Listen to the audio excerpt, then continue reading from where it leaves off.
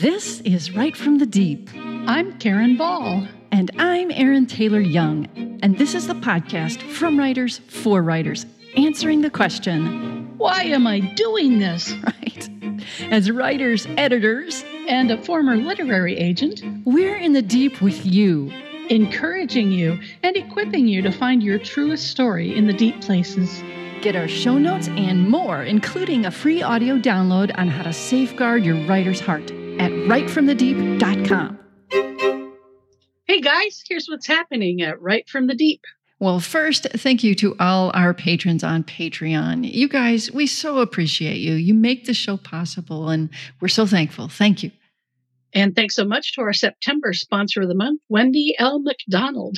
Not only is Wendy a writer, she also produces a weekly short inspirational podcast called Walking with Hope for HopeStreamRadio.com. Check it out.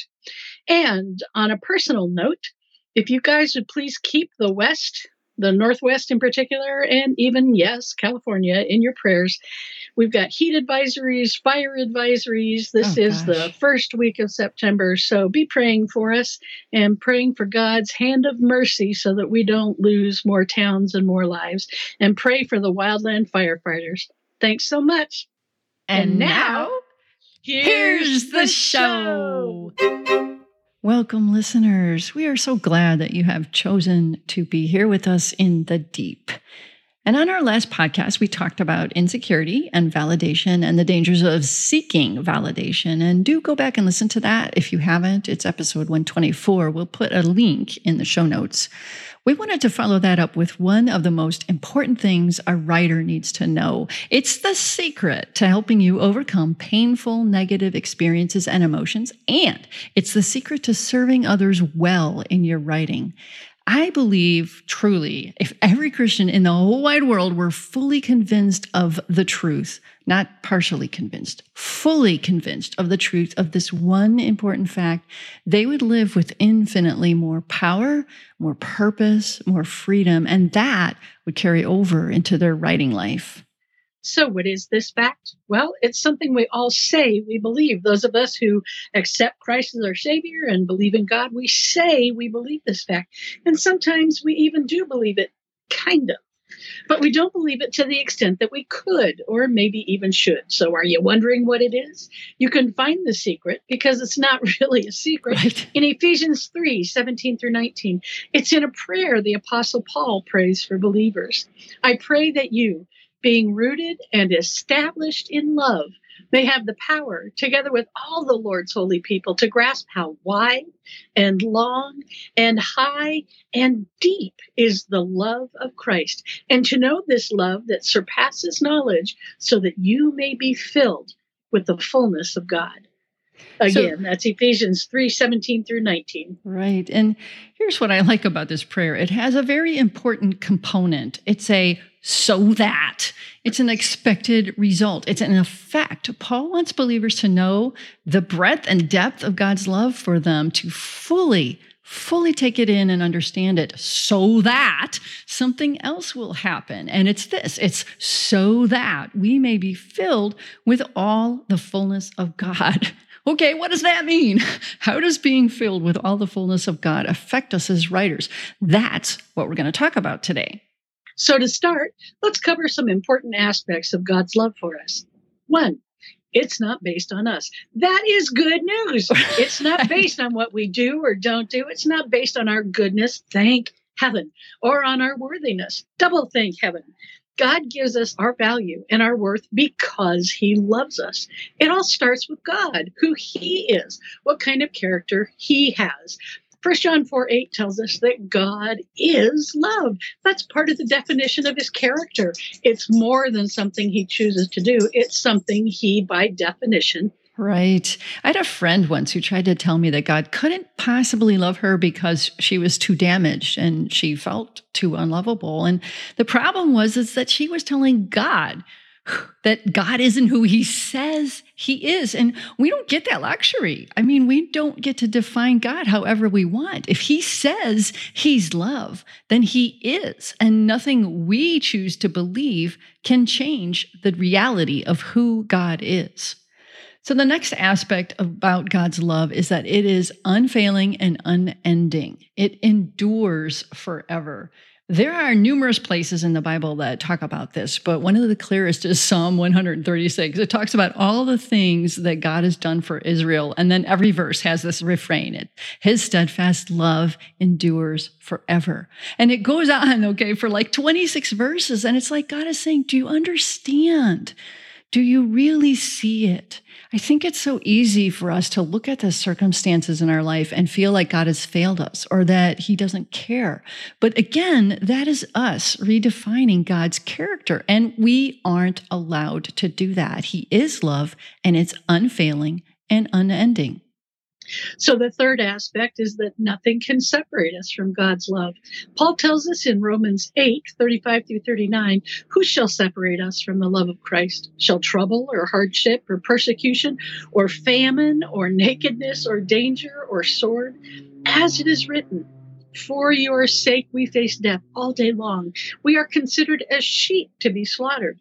No, in all these things we are more than conquerors through Him who loved us. For I am convinced that neither death nor life, neither angels nor demons, neither the present nor the future, nor any powers, neither height nor depth, nor anything else in all creation will be able to separate us from the love of God that is in Christ Jesus our Lord. How comforting is that? Right. And one more important aspect of God's love: He fully, completely, totally, thoroughly knows you. He knows every single detailed thought, action, idea, hope, dream, failure, sin, anger, hate, folly, evil, everything that you've done, everything you've thought about or even wanted to do. He knows who you are deep down. And get this, He still loves you. In other words, guys, you are fully known and yet still fully loved. Psalm 139, 1-4, 13 and 16 says, you have searched me, Lord, and you know me. You know when I sit and when I rise. You perceive my thoughts from afar. You discern my going out and my lying down. You are familiar with all my ways. Think about that for a minute. God is familiar with all your ways, whatever they are, good, bad, different, ugly. He's familiar with them. Before a word is on my tongue, you, Lord, know it completely. For you created my inmost being. You knit me together in my mother's womb. Your eyes saw my unformed body. All the days ordained for me were written in your book before one of them came to be. Friends, we live in a curated world these days where you can project whatever image you want to on social media or when you're in public, and most of the world will never know the difference. But God knows. We can't curate ourselves in God's eyes. He sees it all. He sees us all, and He still loves us. Right. I love that. So, guys, how does knowing and fully believing God's love for us is real, is not dependent on us, is unshakable, never ending, has nothing that can ever separate us from it, and that it's the kind of love that fully knows and still fully loves us? How does that help us as writers? Well, first, I think that when we are truly secure in God's love for us, we're secure in our value and identity, and we have nothing to prove and nothing to lose. That frees us to be the writers God made us to be without fear. So, for example, deep down, would it matter if people rejected me because I wrote God's truth about something and they didn't want to hear it? Okay, it might hurt. I won't deny that, okay? Rejection hurts. But God's love is more satisfying than the love of people. That's how He created us. He created us to long for His love and to be fully satisfied in Him. So at the end of the day, I can trust God to heal my emotions, and I can dwell on the joy that His love for me brings. Or, what about sales? Would it really matter if my book didn't sell a bunch of copies? No, not deep down, because no matter what, God loves me. No matter how many copies get sold, He gives me value. He gives us all value, no matter what. And it's helpful, too, to remember The number of books that sell, that's in God's hands. It's not in yours. He knows how many books he wants to sell. You need to leave that with him and let it be him who determines it and rest in his love. Right. Another point is, what about disappointments that are inevitable on our writing journey? You know darn well, when you start on this path to write for him, there are going to be disappointments. It's never going to be a straight line from point A to point B.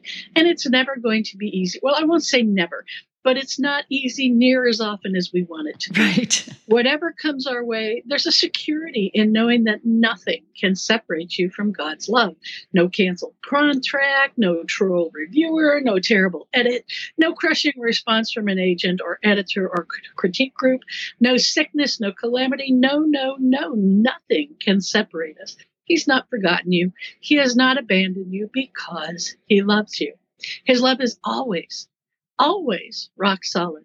And because he loves us, he uses these trials for our good and for his glory. So we're not saying this is easy, but we are saying this is what God wants for us. He doesn't want us dwelling on, quote, what can man do to us, unquote, but on how God is always for us. I mean, Psalm 118:6 says it great. The Lord is on my side. I will not fear. What can man do to me? So the second thing that the security from God's love for us can do to help us is that it helps us be authentic, not just in our writing, but in our lives. I think as humans, there's always a part of us that wants to protect ourselves, that wants to curate what the world sees. But our security in God's love helps us learn over time, this is not immediate, learn to live more authentically, which gives others the freedom to do the same as they see our authenticity. Also, I think it can help in imposter syndrome. We see through the lies of that because we're always doing our best to project our authentic selves. It's not like we're going to have to fear some kind of unmasking. God's love for us can make us secure. And when we're truly secure in God's love, we can love others freely. 1 John 4:19 tells us we love because he first loved us. So here's the deal. We actually can't manufacture the kind of love God wants us to have for others. We're just not capable. We don't have that capacity. And compared to God's love, human love is pathetic and weak. But what we can do is be a conduit of God's love. We can let God's love in us supernaturally overflow to others. But that starts with our awareness of the love of God for us. And the more we're aware and the more fully we embrace it, the more it simply overflows in us because it's God's love, not ours. It's Christ in us loving others. Right. And when we're secure in God's love for us, we can serve others with our whole heart without expecting anything in return. Because God loves us, he's going to satisfy us with that joy that comes in himself from his Holy Spirit. He's the one who's going to refill us. He's the one who's going to reward us. Most people are never going to see the blood and sweat and hair pulling out that you put into your writing and all the things you do behind the scenes. But guess what? Your Heavenly Father does. Matthew 6 tells us how God sees what we do and he rewards us. He lays up treasures for us in heaven that can never be taken away. So these were just some of what it means to be filled to the fullness of God. He overflows in us and we're more and more conformed to the image of God. But again, it all starts with our deep, unwavering belief in God's love for us. We want to take some time now to just kind of soak in Scripture, to soak in God's love letters to us. We're his beloved children, and he gave these truths to us to hold on to. So listen to 1 Corinthians 13, 4-8. But right now, don't think of this as how we should love others, but how God perfectly loves you. We've changed the words a little to help you get the idea. So here it is. God's love for you is patient. His love is kind. It does not envy. It does not boast. It is not proud. It does not dishonor you. It is not self-seeking. God's love for you is not easily angered. It keeps no record of your wrongs. His love does not delight in evil, but rejoices with the truth. His love for you is always protective, always trusting, always hopeful, always persevering. God's love for you never fails. Right. We're going to read some other verses as well. And we just encourage you, listen with your heart. Close your eyes if you're not driving. Close your eyes and soak. Exodus 15:13. In your unfailing love, you will lead the people you have redeemed. Psalm 125:9. Within your temple, O God, we meditate on your unfailing love. Psalm 100.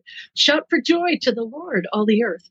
Worship the Lord with gladness. Come before him with joyful songs. Know that the Lord is God. It is he who made us, and we are his. We are his people, the sheep of his pasture.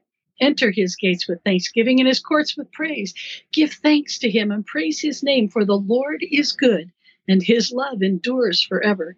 His faithfulness continues through all generations. Psalm 147:11.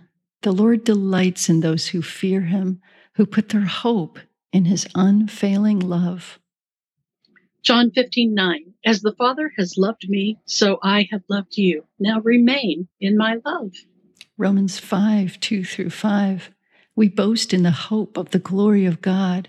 Not only so, but we also glory in our sufferings, because we know that suffering produces perseverance, perseverance, character, and character, hope. And hope does not put us to shame, because God's love has been poured out into our hearts through the Holy Spirit, who has been given to us. Romans 5:8.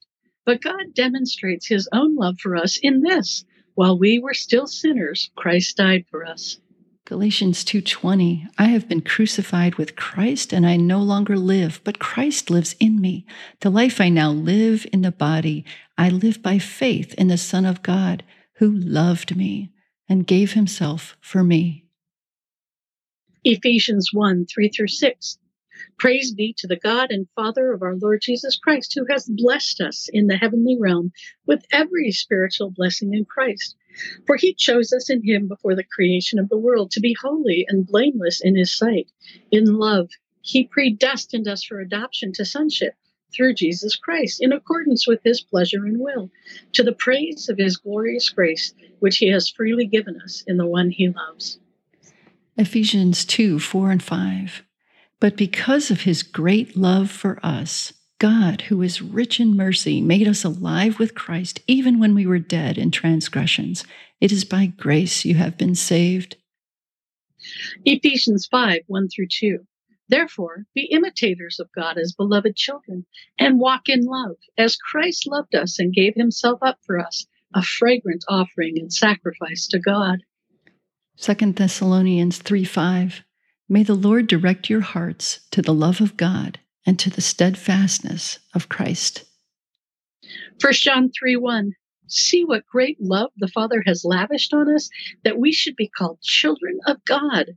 And that is what we are. 1 John 4:8-10. Whoever does not love does not know God, because God is love. This is how God showed his love among us. He sent his one and only Son into the world that we might live through him. This is love. Not that we loved God, but that he loved us and sent his Son as an atoning sacrifice for our sins. Revelation 1:5-6. To him who loves us and has freed us from our sins by his blood, and has made us to be a kingdom and priests to serve his God and Father, to him be glory and power forever and ever. Amen. So guys, what are we saying? God loves you. But don't hear that the way that we often do, with just that kind of yeah inside. God loves you. Listen to me. God loves you. And that love is beyond anything you can imagine. And it's not because you deserve it. It's not because of your worth. It's nothing you earned. It's yours because he is love. And if you can embrace that, if you can accept that and live in it, imagine the glory that will take place in your life, the example you will be to others, and the wonderful brilliance that will shine through you. Embrace his love, understand his love, and live in his love. It's the best place to be. And now Isaiah 54:10. Though the mountains be shaken and the hills be removed, Yet my unfailing love for you will not be shaken, nor my covenant of peace be removed, says the Lord, who has compassion on you. Amen. Amen. Thanks for joining us today. You can find previous episodes and more resources at writefromthedeep.com. And I bet you know someone who needs this podcast, so please share it with them. So until next time, embrace the deep. Your writing and your life will never be the same.